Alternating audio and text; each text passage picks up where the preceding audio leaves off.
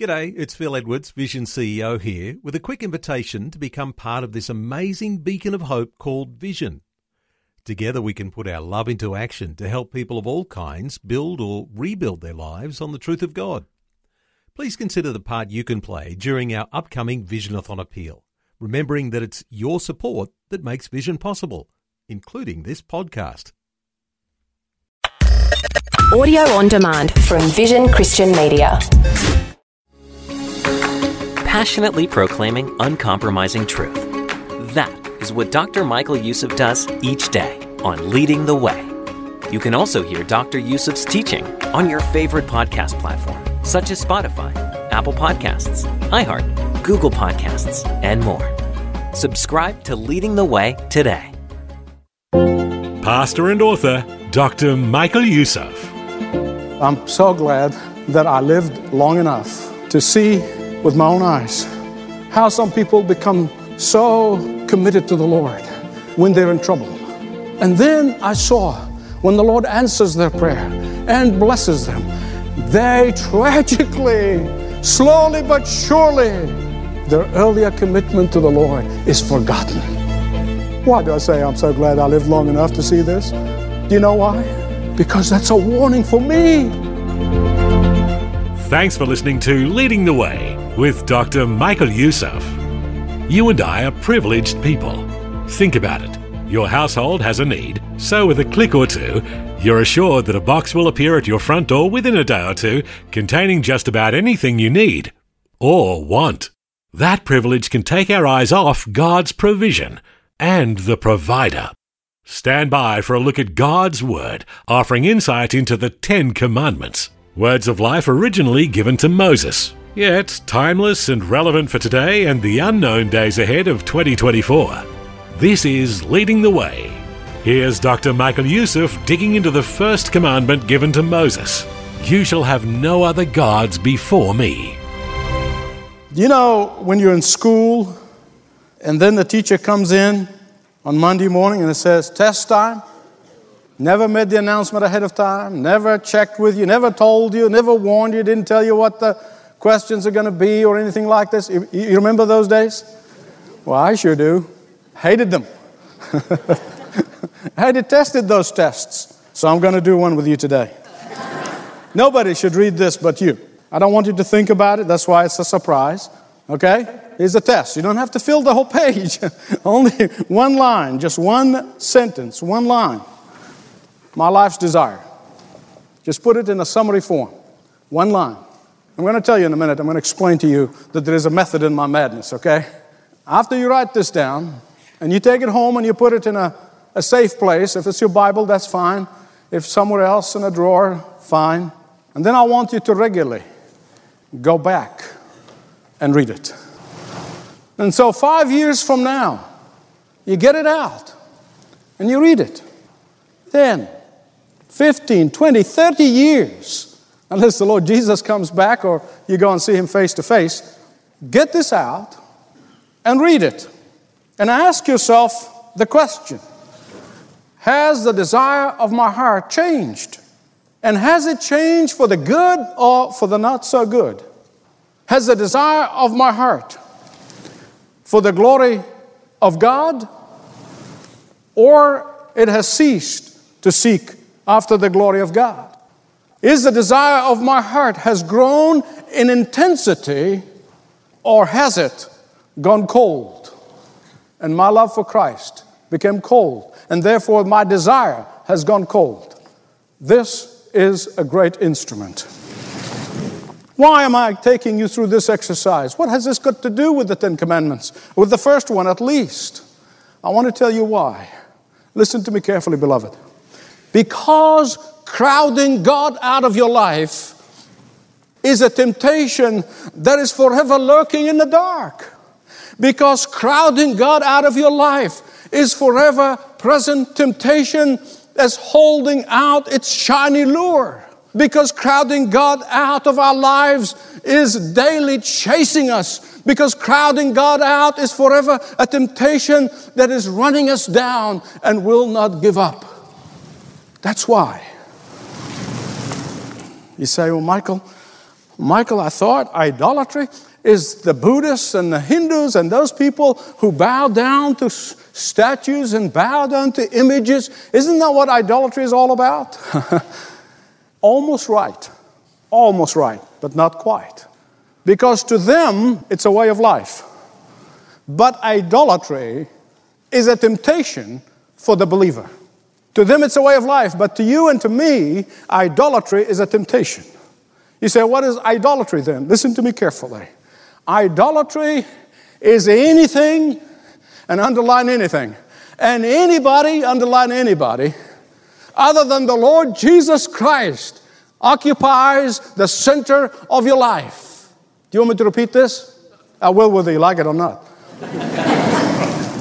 Idolatry is the temptation of having anything or anybody to take the centrality of the Lord Jesus Christ in your life.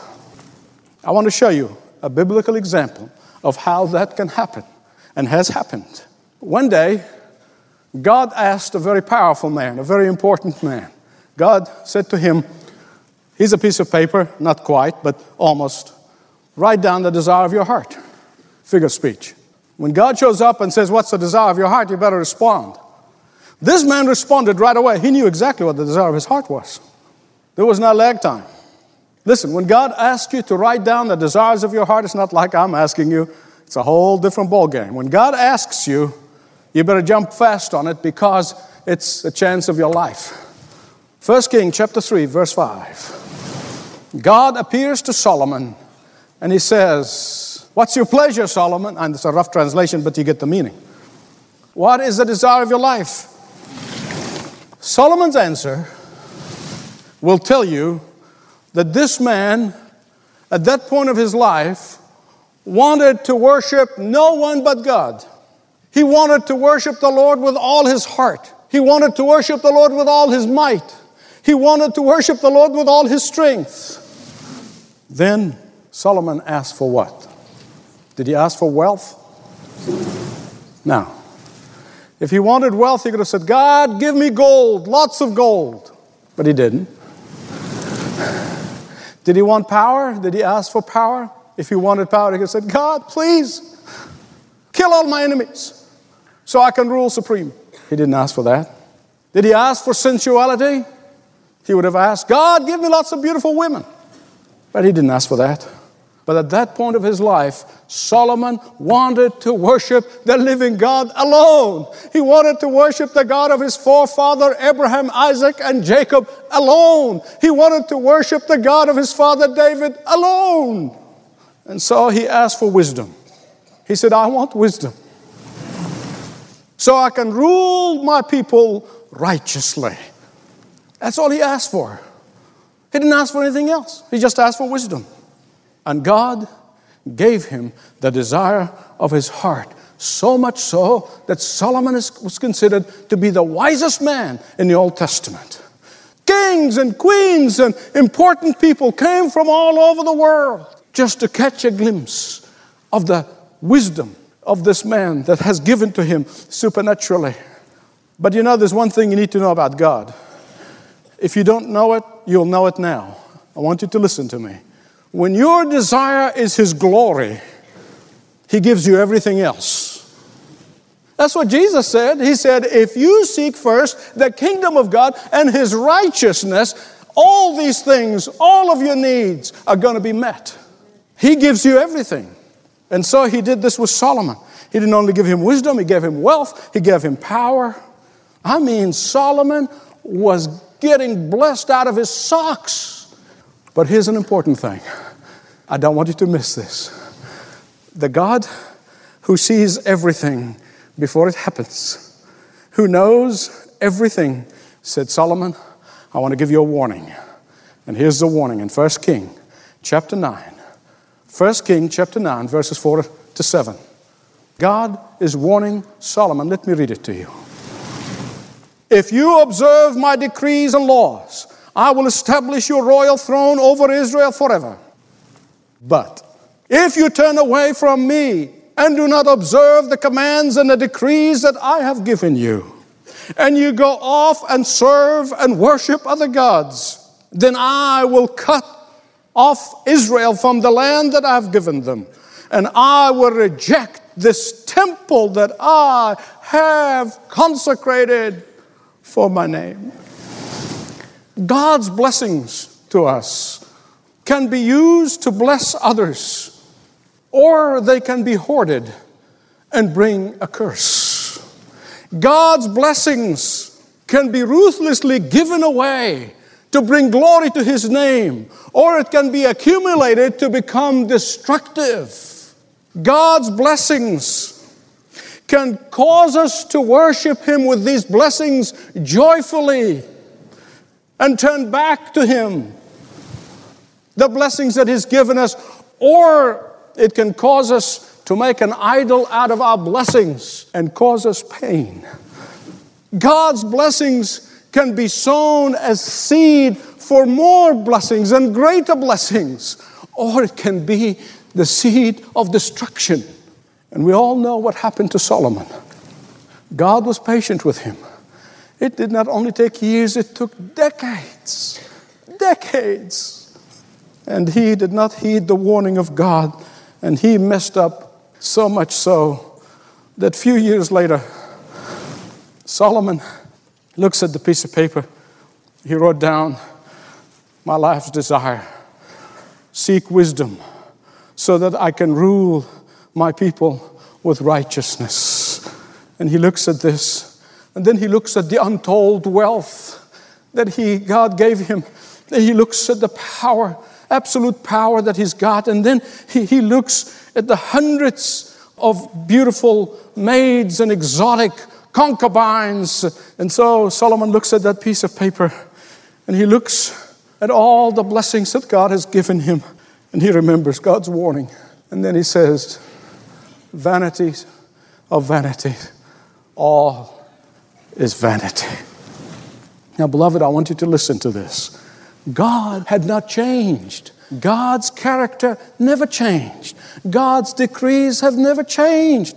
God's desire for His children to honor Him, to please Him first, has never changed. The question is, have you?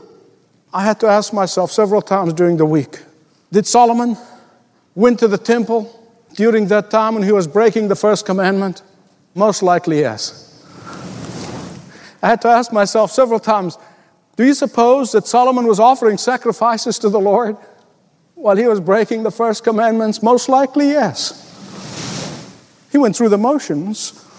Do you think Solomon kept worshiping Yahweh while he was breaking the first commandment? And the answer is most likely yes.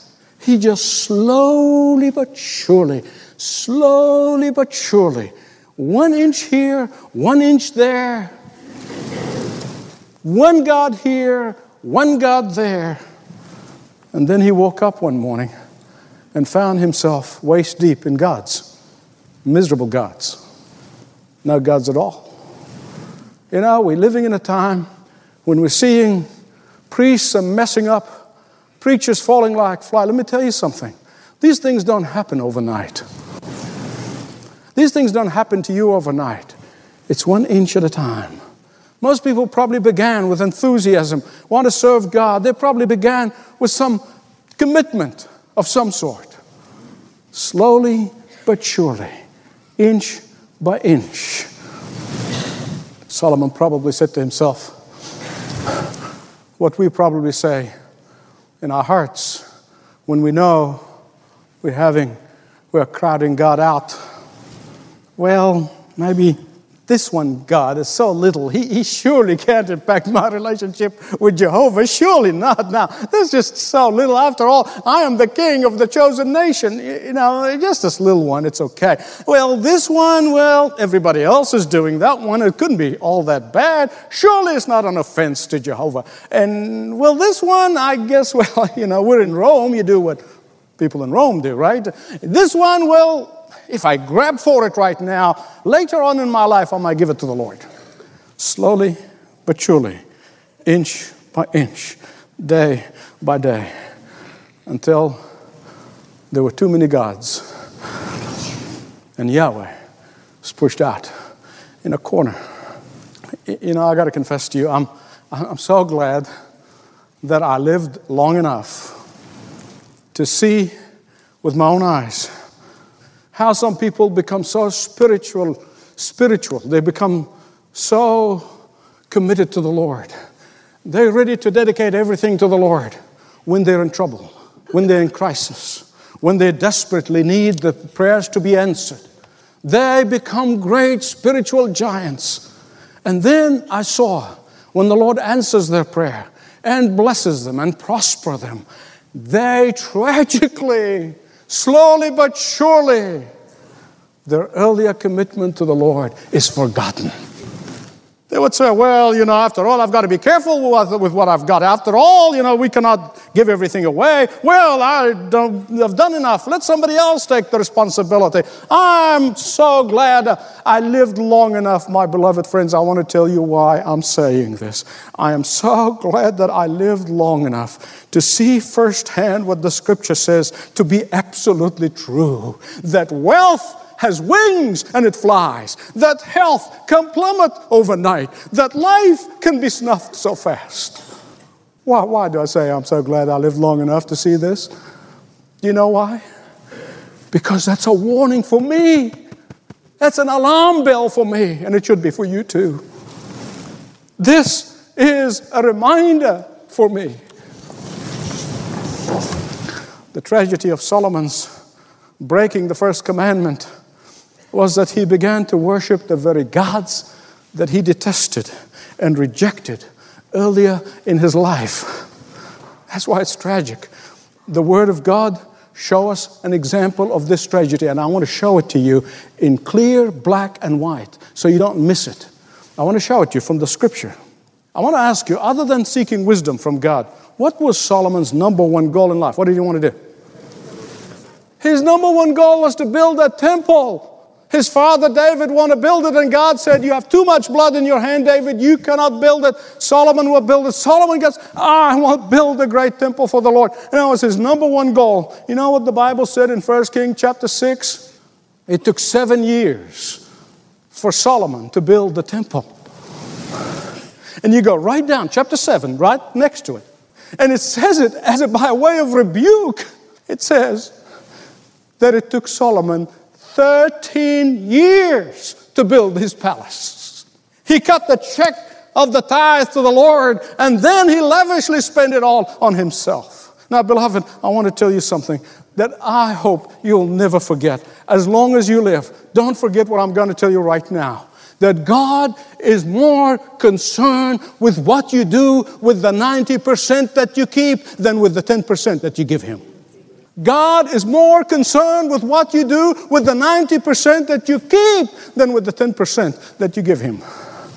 When God said, I am the Lord your God who brought you out of Egypt, out of the slavery, you shall have no other God but me. He has never changed His mind. He has never changed His standards. He has never changed His demands. He has never changed His expectations. He has never changed His law. And Jesus said, no one can serve two masters. You cannot do it. I don't care how brilliant theologian you might be. I don't care how great spiritual man or woman you might be. You cannot do it. Jesus said you cannot, and you cannot. What is Jesus saying? You cannot serve God and mammon. What is He saying? He's saying that money is a master, a ruthless master. And either you are going to live under the authority of God or under the authority of money. You can do both. Solomon began by wanting to live under God's authority. That's how he began. And he ended up living under the authority of wealth and power and sex. And his life ended up in tragedy. Listen, I know and you know that our culture that our advertising industry, that our media, that our educational system, they are all geared up to convince us. The greatest spiritual among us, they are geared up to convince us that the first commandment is that you shall have no other God but yourself. And therefore, self-indulgence and self-worship is the religion of the day. You are worth it, baby. Go ahead and live a little. And before you know it, you have placed yourself ahead of God. Some of you young people never probably have gone through this exercise of writing the desire of your heart on a piece of paper. Keep it. Some of you may have done this, whether it's in writing or verbalized it, sometime back in your life, many years ago, a few years ago. Only you and God know that. Perhaps you said that you want to serve the Lord full time. Perhaps you said that you want to give more sacrificially when God blesses you. Perhaps you wanted to serve God in some capacity. Perhaps you said, God, I want to bring glory to your name in some way. Whatever it was. Whatever it was. Are you still on track? Are you still on track? Or have other gods and God substitutes very slowly crept into your life and crowded God out of your life? And now your love for Jesus is cold. Oh, you might be still going through the motions. Are you passionate and compassionate as you once desired? Or have you allowed bitterness and disappointments and insecurities in your life to freeze your heart out? Jesus wrote these words to the church in Ephesus.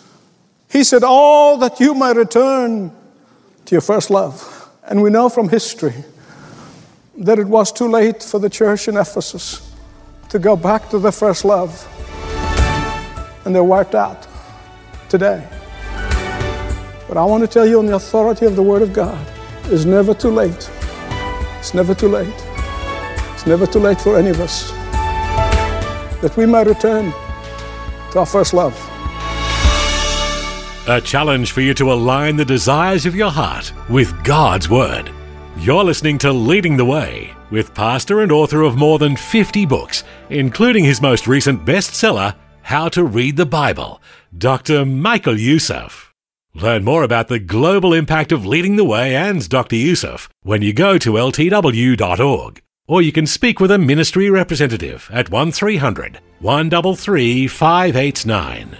Well, this episode only hit the first commandment, so make plans to join Dr. Youssef when he continues his journey through all 10 of the commandments, right here on Leading the Way Audio.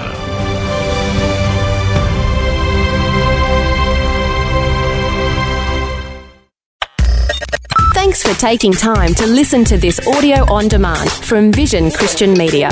To find out more about us, go to vision.org.au.